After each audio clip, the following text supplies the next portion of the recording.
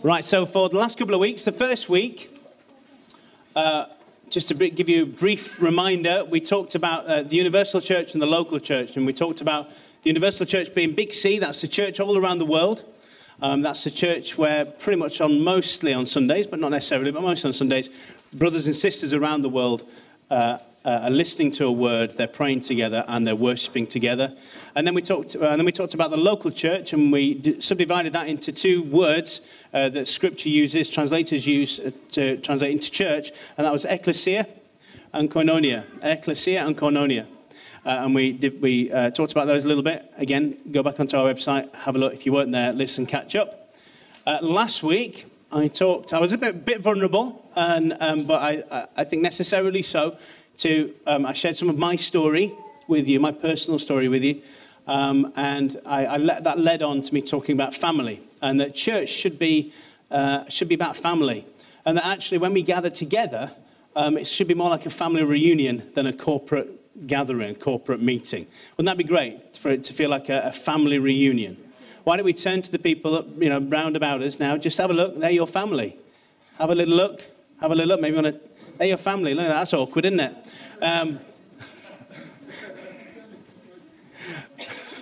Remember I said to you that I used to go to my nana's house. We used to have proper like Yorkshire dinner. Like Yorkshire pudding first and mash, nothing else. And then you had everything else after that.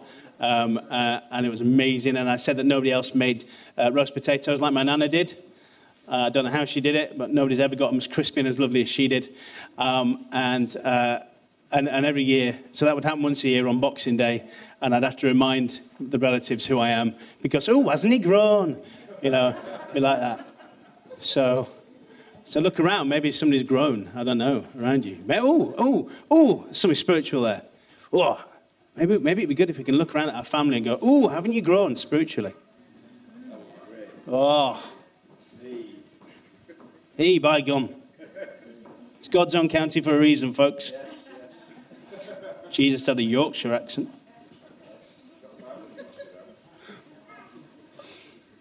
I'm going to go off on one. Right. We are the church, week 3. Okay. And I'm kind of holding today on. Today's a bit challenging, actually. It might be a bit challenging for some of you, might not be. It's probably more challenging for those that aren't here, because they're not here. It's going to be, God's been saying the message you've got is serious. The message you've got is we're not messing about as church. This isn't in your notes. We're not messing about. Church is serious business because we've got a serious agenda. That's to advance the kingdom of God. That's to take the knowledge of Jesus to all four corners of the earth, and so that people move beyond knowledge of him and into a relationship with him. Thanks, Rizon. Great, mate. Follow Rizon's lead. It's just a serious business. And, I'll go on, because we've got time. Our faith, this is what I'm basing today on this statement. Our faith must be based on a personal relationship with Jesus. And again, I'm starting a little bit awkward in your notes, so you don't have to write anything down now. It must be based on a personal relationship with Jesus, but we can't do it alone. We must pursue genuine community with other believers. So today is about community. So we're keeping in that kind of familial thing, but we're moving it into community. Rather than attending church on a come-and-go basis, we should strive to be connected to an authentic, godly community. That's good, that. Why don't you turn now to Hebrews 10 from verse 19. So all turn to Hebrews 10 from verse 19, or spark up your Bible apps and turn to Hebrews 10:19, because it's good to bring our Bibles to church. Yay! It's good to bring our Bibles to church. It's good to hear the Word of God and to read the Word of God together. So Hebrews 10, verse 19, and we're going to read 225. I'm going to do that in a bit. So I want you to just keep your thumb in it, or bookmark it if you've got it on your iPad or your app or whatever, your smartphone. Let me just talk briefly about John Wesley, rather randomly. John Wesley was a founder of what became the Methodist denomination. And I found out that originally this group was called the Holy Club. It was called the Holy Club. And like Wesley, who formed this club, had become frustrated with some aspects of the Church of England and they wanted to reform parts of it. Now, this club soon developed a nickname, the Methodists. So the Methodist Church, that's actually a nickname. And they were called the Methodists because they were really intentional and methodical about their passion for and the way they did evangelism and discipleship. They obviously felt the Church of England wasn't doing a very good job of that. And they thought they could go further and do more. And so they developed methodical ways of reaching out and doing discipleship. And the key to Methodism's early success in sharing the gospel effectively and winning people to Christ was actually small group community. Small group community. Wesley discovered that through trial and error, the most effective way to see unbelievers and new believers become effective Christians was to have them meet together weekly in small groups of fellow believers with whom they could have real life accountability. Real life accountability. John Wesley once said this: Christianity is not a religion for solitude and solitary. The Bible knows nothing of solitary religion. You find nowhere in Scripture does it talk about doing this Christian thing on your own. But we live in a culture, a British culture, that in some ways champions individualism. I'm trying to think of an example of that, but I can't right now. So think of an example in your head where it's champions individualism. Well, yeah, it's all about me, and it's all about me and my rights and what do I get, what can I get, what's in it for me. Not very often is it what's in it for us, what's in it for the larger community, what's in it for my neighbor, my friend. It's very selfish. And unfortunately, I think to a degree that individualism has infected church too. I use that word quite deliberately, infected, because I don't think it's a good thing. Some of our brothers and sisters, they've emphasized personal relationship with God to the point that some who call themselves Christians think that community, walking together in life-to-life accountability and encouragement is optional. They think that gathering together is optional. Begin to see I'm a bit serious now. Some of you aren't smiling anymore. This is what I think. This is what God's put on my heart to say this morning. Because I believe intentional Christian community is a non-negotiable. I think it's a non-negotiable part of being a healthy and effective believer. Rizon, can I get an amen? Thank you. All right, amen. That's good. If we look at church as just a place to show up on a Sunday morning, to make an appearance and to check off a box on church attendance, then we're actually missing real church. The Christian life, the Christian faith life, requires connecting to others in authentic community, not a come and go weekly practice. So let's read that Hebrews 10, verse 19 to 25, and I'll try and open it up this morning. What am I reading from? Can't remember. NIV, possibly. Therefore, brothers and sisters, since we have confidence to enter the most holy place by the blood of Jesus, by a new and living way opened for us through the curtain, that is his body, and since we have a great priest over the house of God, let us draw near to God with a sincere heart and with the full assurance that faith brings, having our hearts sprinkled to cleanse us from a guilty conscience and having our bodies washed with pure water. Let us hold unswervingly to the hope we profess, for he who promised is faithful. Awesome. And let us consider how we may spur one another on toward love and good deeds, towards love and good deeds. Not giving up meeting together, as some are in the habit of doing, but encouraging one another, and all the more as you see the day approaching. I do recognize that was within a context, and I'm pulling it out of that context slightly, but God is okay with that, I believe. So in the previous verses, this chapter, the writer of Hebrews is explained previously why the sacrifice of Jesus is enough for us to be cleansed and to be forgiven. Because Jesus was that perfect sacrifice, no other offering now needs to be made. Isn't that awesome? God has declared our sins and lawless acts. He will remember no more. It says that in verse 17. Sins and lawless acts, he will remember no more. They are gone. That's pretty amazing. Think God can forget something. But our sins are remembered no more. So from verse 19 to 22, the writer is saying, we have a newfound confidence to draw near to God without fear. Without fear. In the best family relationships, I would hope that you can draw towards your father and your mother without fear. For the first time in human history, humans can approach God's presence without fear of death, which is a natural response of someone that's unholy being in the presence of something holy.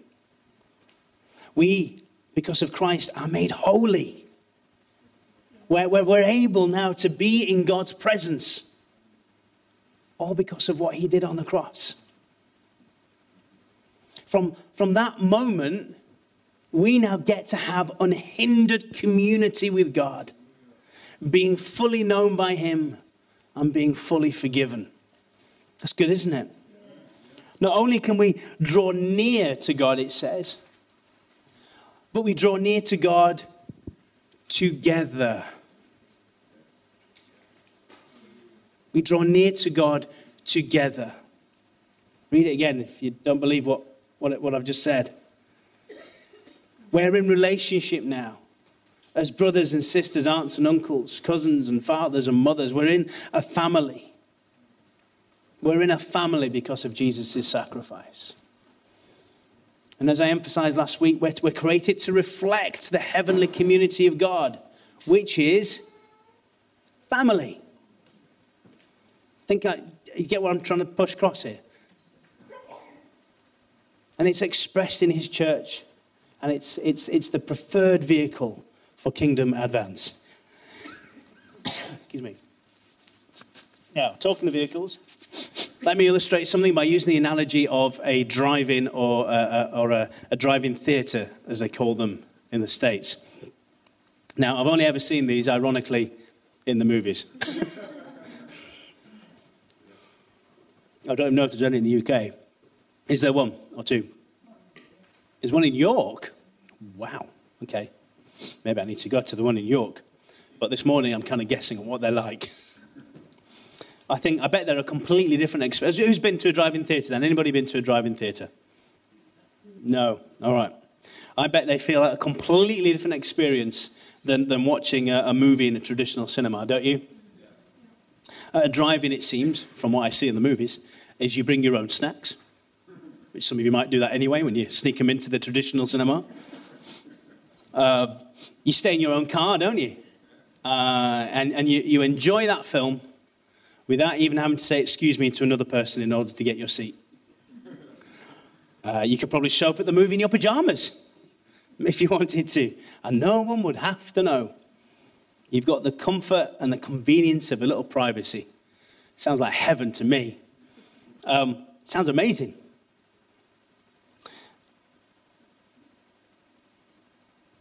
But what's my point?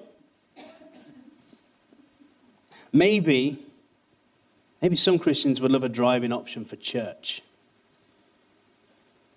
Or in fact TV, or an online church. Don't touch anyone. Don't talk to anyone. Just watch the show in your pajamas. And I know that for some people, that is better than nothing. I get that. Getting up and getting out, going to be with the community believers is hard for some people, for various real reasons. And for those individuals and for those people, we need to think, how can we keep those people connected? What do we need to do who are able? How can we keep those people connected? So we have a responsibility, don't we? But that is a rare scenario.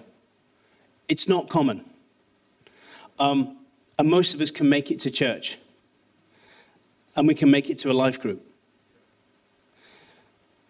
On the whole, I think on the whole, it's quite difficult to walk in relationship with people the way that God intends if we never get out of our car or leave our comfortable space.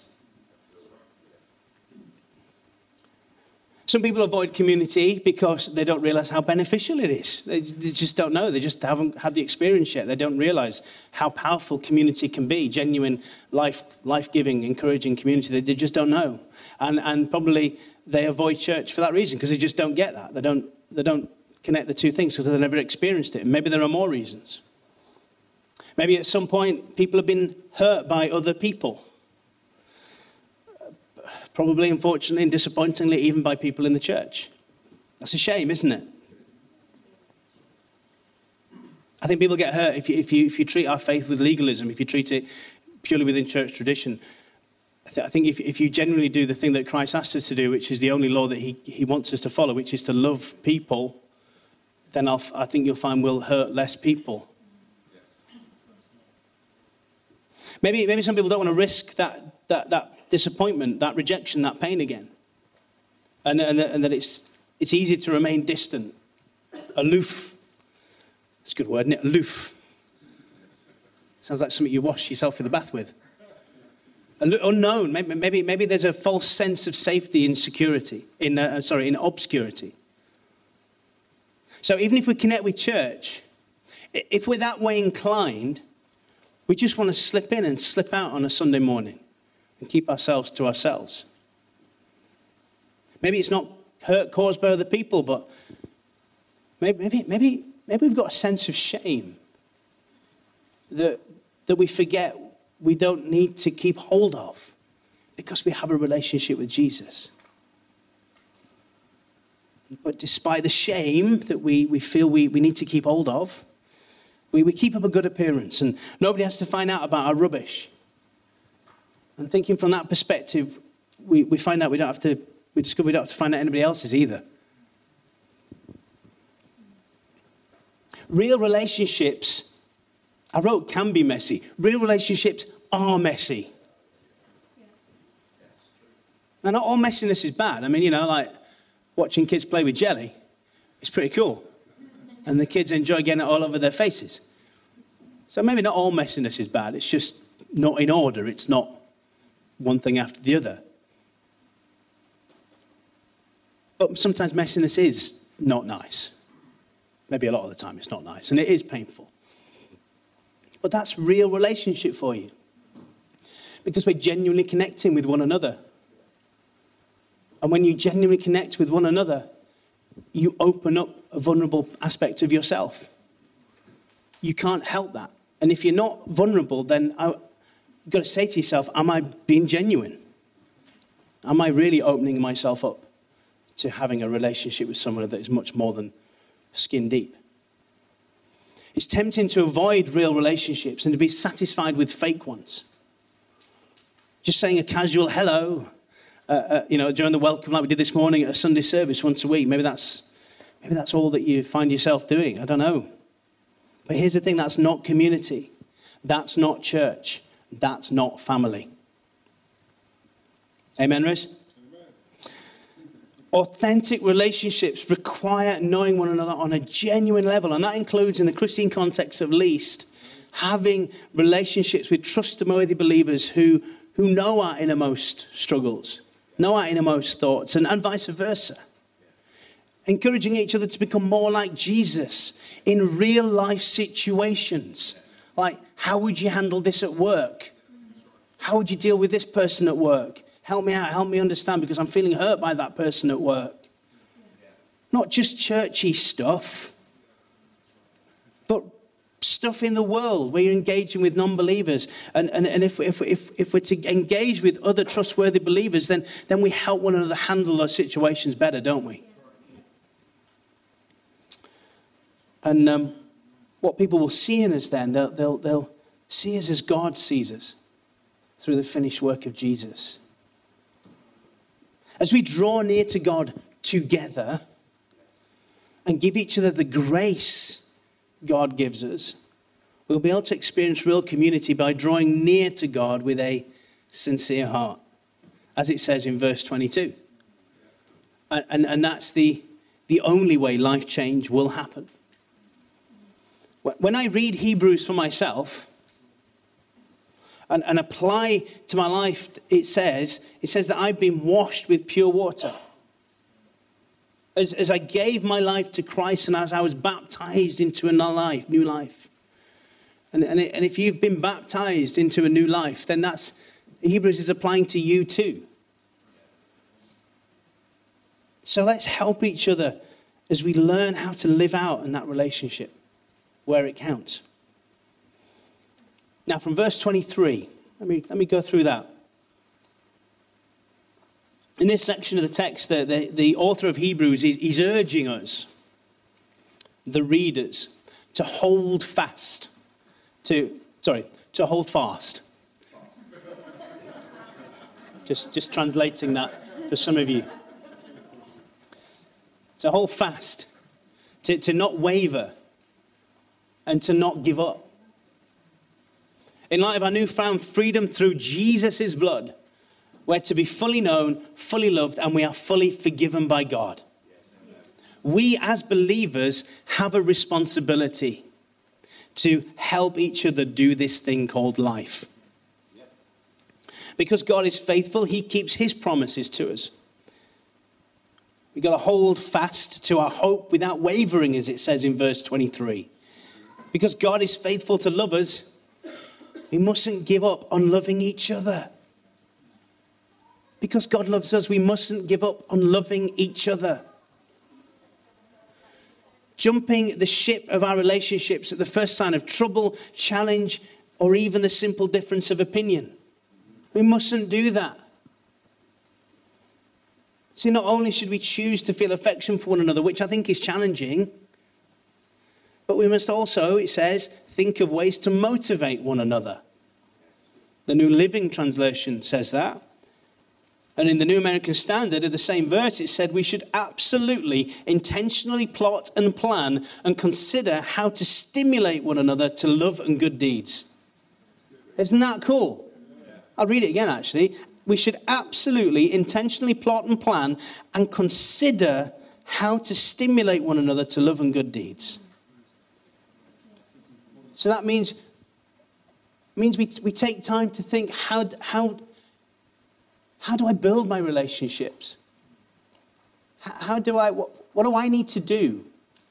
And how can I help them? Lovingly, graciously. Become a more spiritually mature person. To become a better person. We have that responsibility to one another to help each other become better people. Amen, Kath. Amen, Rizal. I'm just going to build that up. So I'll get you all say amen at the end. And of course, the writer warns believers not to be duped, uses that word, into giving up meeting together, as some are in the habit of doing. The author of this letter, he's warning us not to get sucked into that deceptive habit. And missing church and church groups can become a habit. But actually, we've got to set a pattern of encouraging one another. So not the habit of missing church, the habit of not being part of a life group, the habit of not being involved in any other kind of group, that can become a habit. Actually, we've got to set in a pattern in our lives of being available to encourage one another. Amen, Paul. Because if we do that, we realize then how much we really need each other to walk our lives of faith. I'm going to give you a little illustration now. The devil tells us in Scripture that he's like a lion looking for someone to devour. 1 Peter 5 verse 8. And I want to show you a video now. I want to give you a graphic analogy of what life can be like if we move away from community. Now, if you're a little squeamish about seeing predators catch their prey, then you might want to look away for the next 3 minutes.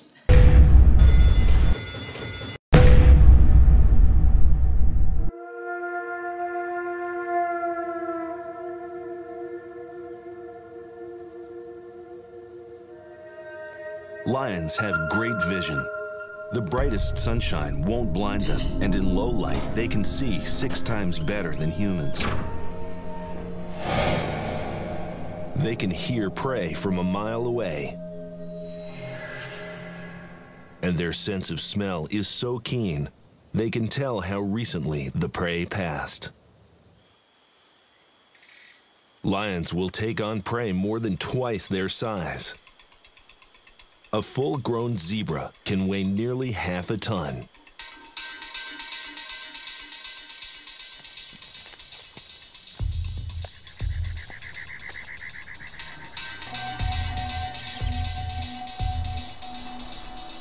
One kick from those hooves can break a lion's jaw.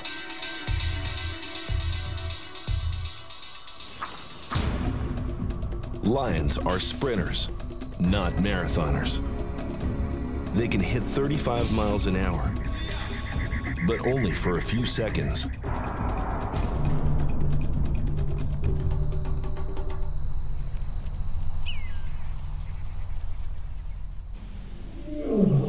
So they team up, approaching their prey from different angles. Zebras learn to keep their distance, but one zebra is about to violate the first rule of the safari. Always stay with the group.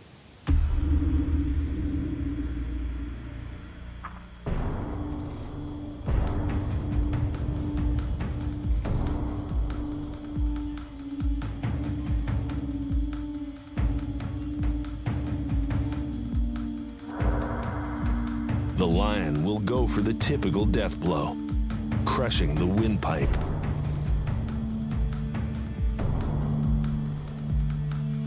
While the team keeps their prey from getting away.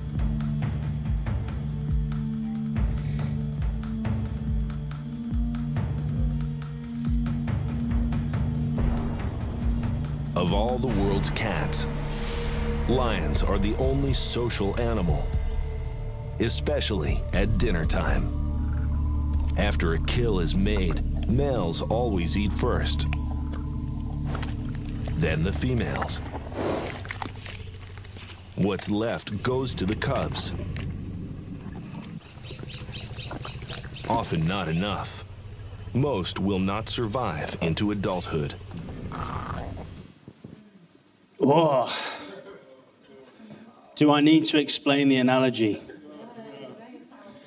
That's how serious it is, folks. It's a great analogy. The devil is prowling around us like a lion, wanting to pick off those who are away from the herd, who are probably weak in their faith, who have not been connected and engaged and encouraged and stimulated and had somebody intentionally plot and plan to help them be a better version of themselves.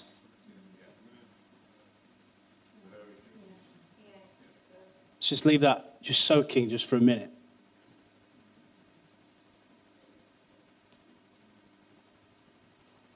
The voiceover guy in this video says the first rule of safari is this: always stay with the group. Same rule, I think, applies to believers. If we become isolated, if we weaken ourselves, we become more vulnerable to the attacks of the enemy. If we choose to isolate ourselves, not only will we be missing out on the encouragement that comes from doing life together, but we'll very likely be robbing someone else the encouragement we could offer them. Now, we might isolate ourselves for a number of reasons. Perhaps we're tempted to stay away from church to avoid accountability and true community because of the mess of real relationships. Or perhaps our reason, maybe it can even be called an excuse, starts off innocently enough.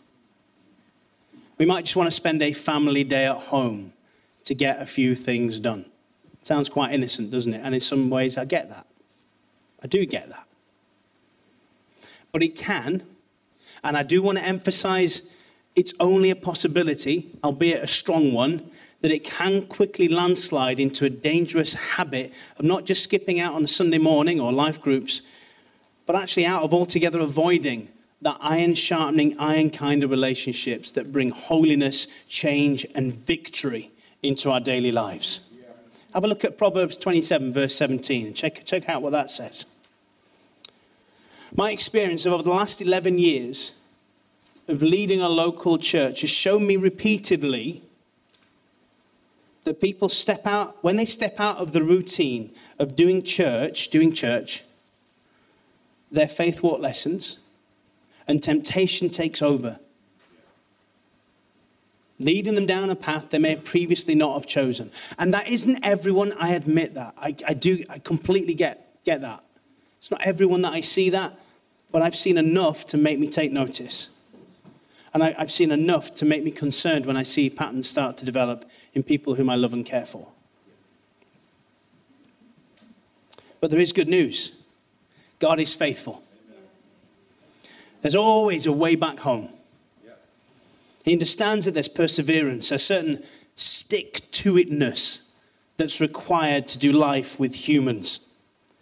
He's had his own barriers to community with the human race, and yet the good news tells us that his patient perseverance went to all lengths to annihilate those barriers at his great personal cost.